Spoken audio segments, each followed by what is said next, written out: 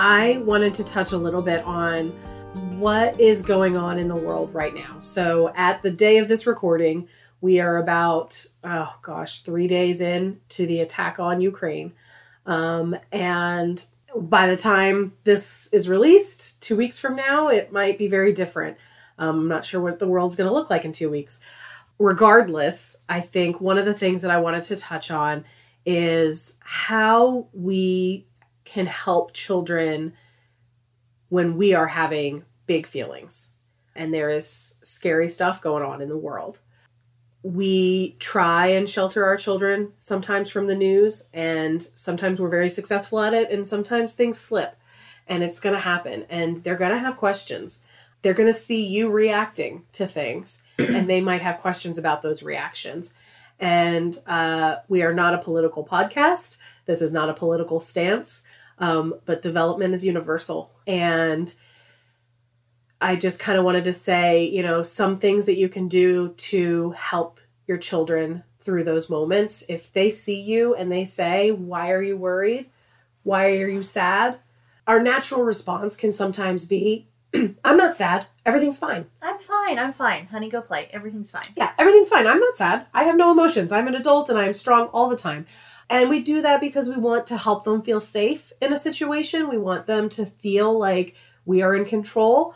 But in the long run, what could be more helpful is to say to them, "I'm sad right now because there is something scary going on in the world and I feel sad for these people. But you are safe here with me, and we are safe, and you are loved, and I will keep you safe and care for you." It is really, in the long run, better to be honest about that and to teach children, give them the example of how to handle those big feelings, because we do have them. And we can't expect them to learn how to handle them if we are not the model of that for them. If you've got young kids, toddlers, you don't have to talk to them about war. They're not going to be able to process that yet. You don't have to explain that. But you can just say, "You're having a big feeling. You are feeling sad. And that's okay, that we can handle big feelings. And it's okay to have those big feelings. And I'm going to breathe and take a minute and feel sad. But you're still safe and loved." And if they've seen something that leaves them concerned for other people, it is also okay to invite them in to wish well, or if appropriate for your family, to pray for those who are helping and those who are in need of help. And that gives them a little bit of agency in the situation as well. It can be an opportunity to teach empathy.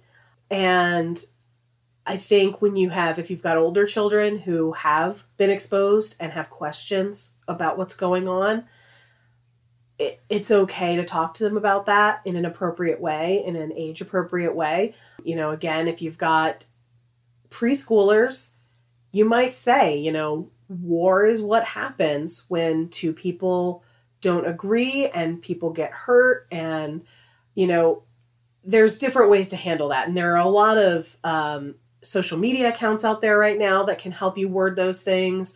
Sesame Street and Communities can be a great resource for how to have those hard conversations.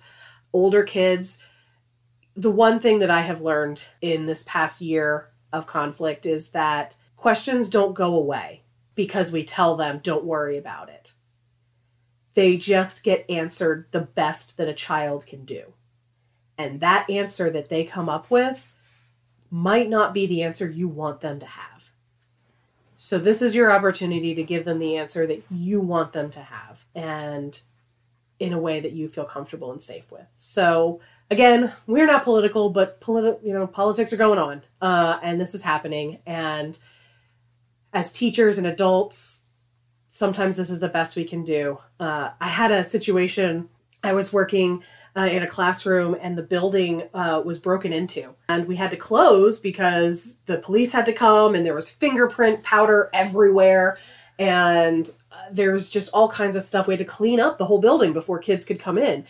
And a lot of those kids knew what had happened. Instead of just trying to pretend like it didn't happen, I decided I was going to be intentional about it. I sent home a letter to the parents and I said, "This is how you can talk to them about this. If they have questions, You can answer those questions. You can tell them what happened. You might ask them how they're feeling about it.